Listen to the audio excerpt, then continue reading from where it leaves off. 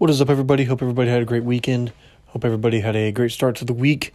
It is Monday evening, and I want to start off by talking about somebody I've talked about just a few times, or on every single episode. Last time I spoke on here, I mentioned the unnecessary hype around the Aaron Rodgers situation, or unnecessary drama, whatever you want to call it. About the contract he supposedly turned down, which added 2 years onto his current 3-year deal, which would have made him the highest paid player in the game right now. What did I say to that? Same thing I've always said. Just relax. I believe he'll be there around August 1st, which is what the real A-Rod wanted in the first place. Since the last episode, there's been 2 huge reports, one involving multiple sports books betting across the country bracing for an Aaron Rodgers retirement. Which my first thought was, wow, I'm going to have to eat my words on episode 6 of this thing. Then today, another report comes out that Rodgers has told people close to him that he doesn't intend to play for Green Bay this year. Exactly what I thought. I was right all along. Me clinging on to that August 1st vote of his proved my opinion correct. But wait, there's more. I was actually wrong on one thing with this whole situation. I was guessing he would play the remainder of his 3 years in the contract, then either retire or go to a West Coast team. But now his contract has been altered. It's still 3 years remaining, but as to where if things don't change or go the way he really wants them to, not necessarily they lose in the playoffs, whatever, but if Green Bay kind of handles things how they usually do now and nothing changes, then you get the point. He can leave after this year or request a trade, whatever, which is smart on Green Bay's part. They don't need another Brett Favre situation, which wasn't all on the Packers, but you get my point. And speaking of NFL quarterbacks not liking their respective teams they're on, and I use the term respective loosely, Deshaun Watson has reported to Houston Texans training camp. He still wants to be traded. Don't get it twisted. But frankly, I don't blame him. He's gotten the crap kicked out of him ever since he stepped into Houston due to the makeshift offensive line, good old Bill O'Brien, trading away virtually everyone valuable to that team. And now the owner's refusing to trade him, not giving him any sort of input on the new head coach. And if you think Watson's whining about this and, oh, he's making millions, oh, he's a quarterback, oh, what does he have to complain about? Well, think about it this way. If you are a star employee of your company, wherever it is you work, and the owner of that said company is hiring a new manager or leader, and they say they'll let you have input, they go behind your back and hire someone without any sort of explanation, any sort of notice, not telling you about anything, wouldn't you be mad? I bet you'd be pretty mad. I'd be mad. Why wouldn't you? And let alone anyone remotely good or with little experience or even any experience. Then all of a sudden we're up to, and I'm kind of getting off track here, but this is how the offseason has been for Watson. It seems like everything's getting off track. Then all of a sudden we're up to 20 or more lawsuits against Watson, relating to sexual harassment. That's suspicious timing, right? What's even more suspicious is that the lawyer on all these cases is, I believe, the Texans owner's neighbor. Sorry, can't talk. I believe the guy's name is Busby, if I have that right. Anyways, very suspicious. This all boiled down to an unusual offseason, to say the least, and now we're here. NFL training camps right around the corner is preseason. Watson is requesting a trade still, and Texans are asking for 3 high picks or high-quality players or kind of a little bit of both. No, not 3 high picks and 3 high-quality players, but you get the point in this trade. It can happen, but here's a team that I think is most capable of putting this trade together. Denver Broncos. They've got picks. They've got the players. Players, I say they can trade Cortland Sutton, maybe even Melvin Gordon, Von Miller. They don't want to really trade any away their stars, but if you still got some decent pieces around that team, you got a decent offensive line now. Vic Fangio's not a terrible coach yet. I wouldn't put him on the hot seat just yet. If they get Deshaun Watson, that could really help him out. I'm not saying they could take over the Chiefs in the division, but Denver would have to be insane to not try it. Anyways, off the NFL for a moment. Top 10 quarterbacks headed into the season later on.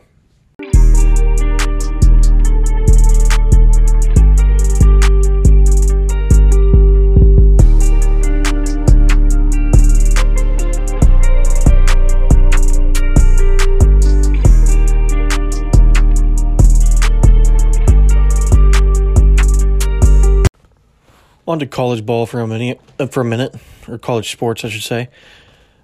Texas and Oklahoma have officially announced that they will be joining the SEC once their current contracts with the Big 12 end in 2025. My opinion, if you're a Big 12 fan, forget them. If you're an SEC fan, tune up games at its finest. No disrespect to Texas and the OU football programs in general, or sport programs in general, but I don't believe, this is for one thing, I don't believe the Longhorn Network will fly in the SEC. No offense to the Big 12. I'm not saying they're pushovers. Well, maybe. But the SEC won't let it go on. And I know Texas and OU got a few years to get the recruiting up to par with the SEC, but I don't see them making immediate impact. I believe it's 2025 is the first year they'd be there. Or 2026. One of those years. Anyways. Now on to the Big 12. They've got some work to do, but I don't think they should be referred to as the Big 8 or look forward to being a mid-major conference. There's no reason they can't go back to the Big 12. I feel like it could go like this. Right now, you've got the original 8 in Oklahoma State, Kansas State, Iowa State, West Virginia, Baylor, TCU, and Texas Tech. And then the 4 I would like to see them add is Nebraska, Missouri, Iowa, and Boise State. I'm not exactly sure how that would work. I know there's other conferences that I won't run down right now, but it is something to look forward to. Speaking of something to look forward to, on to baseball. We had the All-Star break. Everybody's looking for the second half of their team. Whether their team is great and they've got a playoff push coming, or the team is bad and they're going to see what their team sells because there's buyers or sellers at the trade deadline for baseball. Are you buying to win now, or are you selling to win later? I'm not going to go over every team, but I will go over the Royals and Nationals like I always do. And I'm not going to talk much about the Nationals. The only bright spot on this team currently is Juan Soto. The rest is pretty brutal. And don't get me wrong, they don't need a full-on rebuild, but a pitcher's rebuild would do. The 3-7 record since the All-Star break says it all. They've got the bats, they've got the offense, but when the only real bright spot on the pitching staff is Max Scherzer and John Lester, that's not good at all. The sky isn't falling in D.C., but it's not pretty either. On to the Royals. The first series after the All-Star break kind of spelled doom for the Royals. Losing the series to the worst team in baseball, or the American League at least, wasn't good. They got that Monday off, then proceeded to sweep the Brewers and the Tigers. Brewers are a pretty good team in the National League. Detroit isn't good, but isn't that what you're supposed to do if you're a good team?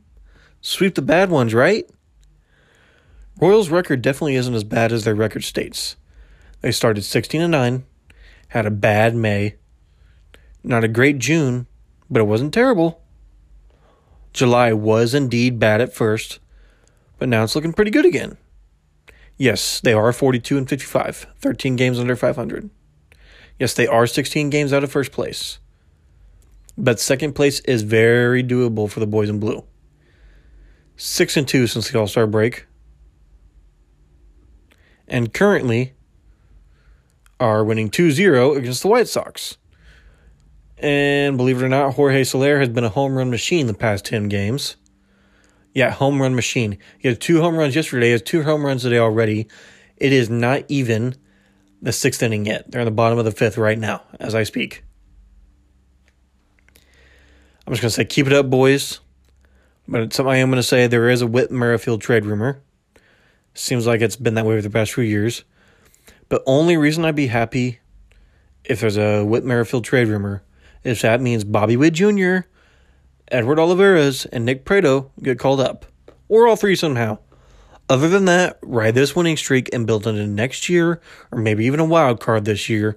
We shall see.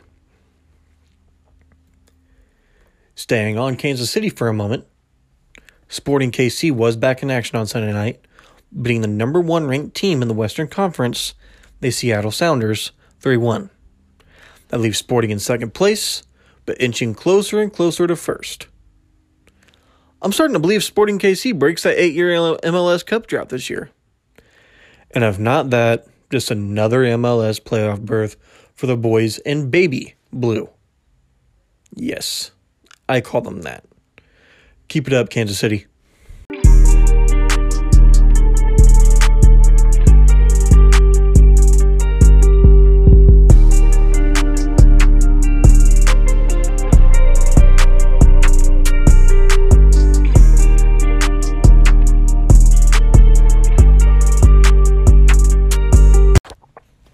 So last episode I did a segment talking about 3 words to describe each NFL team.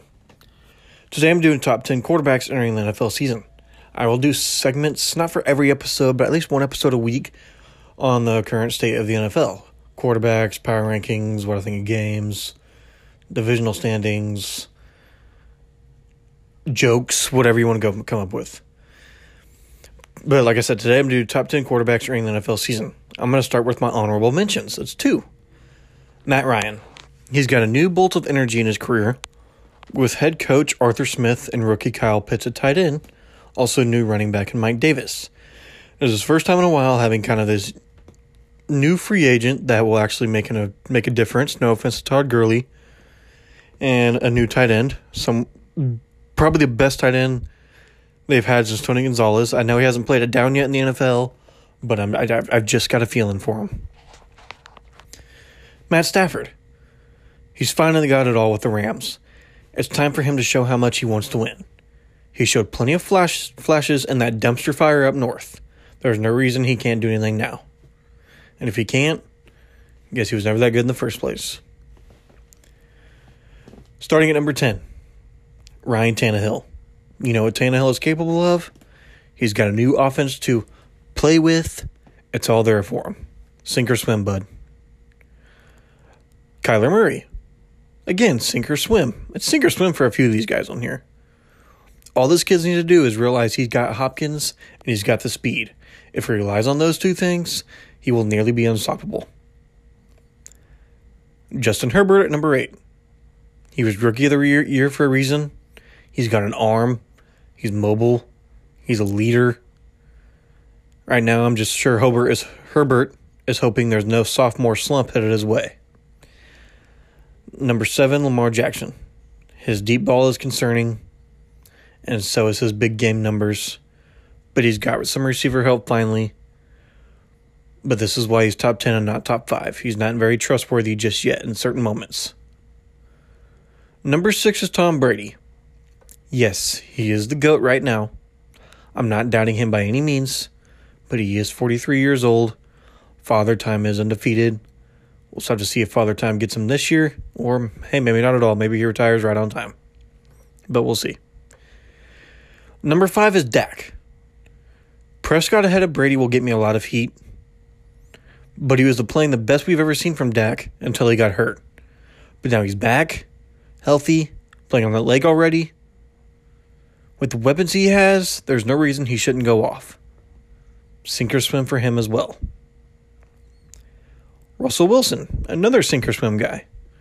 We all know the offseason he had. He complained about his line, complained about the coaching, complained about the offensive coordinator, whatever you want to call it. Just complain. I'm not trying to put him down or anything, but I'm going to say some realized, including myself, some of this is on Russ.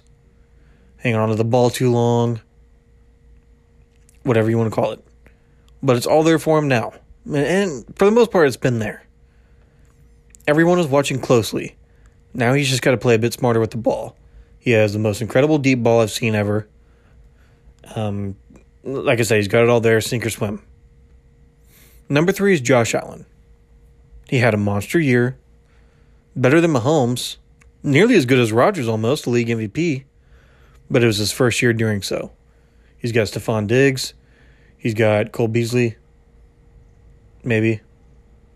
Not going to get into that. But he's got the team around him.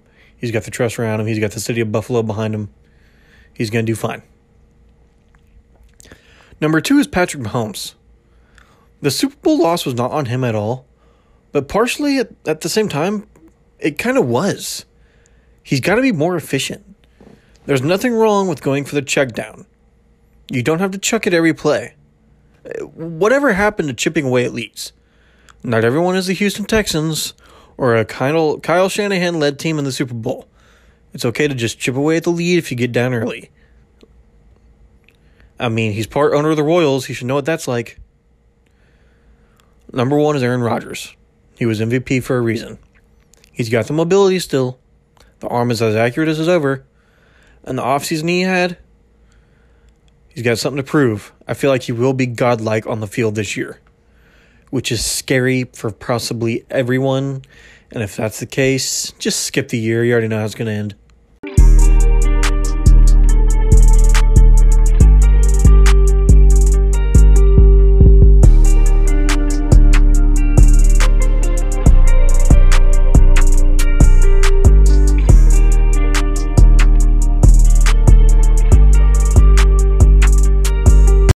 Another episode, another segment of me introducing myself to everyone. This one is my top 5 favorite Marvel characters. That's a comic book world, or the Marvel Cinematic Universe. I've mentioned the entertainment side of my show is involved in music, movies, TV shows, comics. Now, I won't dive deep into those like I do with sports, because this is mainly sports. I'd say it's a good fraction of 85% sports, 15% movies, and stuff like that. There's going to be some days where the entertainment weighs out the sports. That's very rare. Most days the sports will weigh out the entertainment side of this. However, here's my list. I'm going to say number 1 is Spider-Man. He's always been my favorite ever since Tobey Maguire and back in the Back in Black comic book series. Number 2 is the Hulk.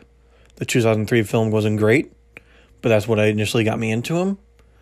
Ever since then, I've loved every single comic book I've read of him, every single cartoon, every single movie. I just love the Hulk. I don't know why. Number 3 is Daredevil. Again, I've liked Daredevil since his standalone 2003 film. And every single comic I've read in him I've read with him in it. I think it's just great. It also might be a Stan Lee thing. I think Stan Lee is great. Rest in peace to Stan Lee. Number 4 is Venom. He's just kind of a lovable villain, in my opinion. He's just kind of comical. Comical, get it? Comic? Yeah, anyways.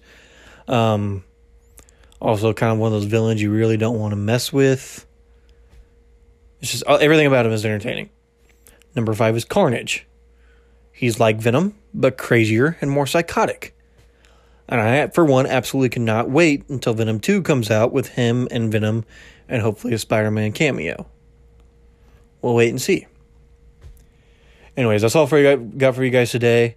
I was going to talk kind of a little bit more WWE today, but kind of I'm trying to keep that to like a once a week thing, just because there's only so much you can talk about, because basically everything you could talk about, you can read on Bleacher Report.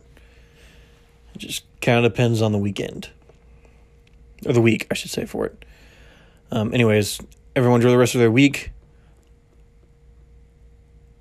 To my Royals fans out there, enjoy the game. Right now, they're winning 3-0. That would be great if they could sweep Chicago. That would be great for them. They'd be right up in third place if that's the case. Anyways, everyone enjoy the rest of the week. I'm out.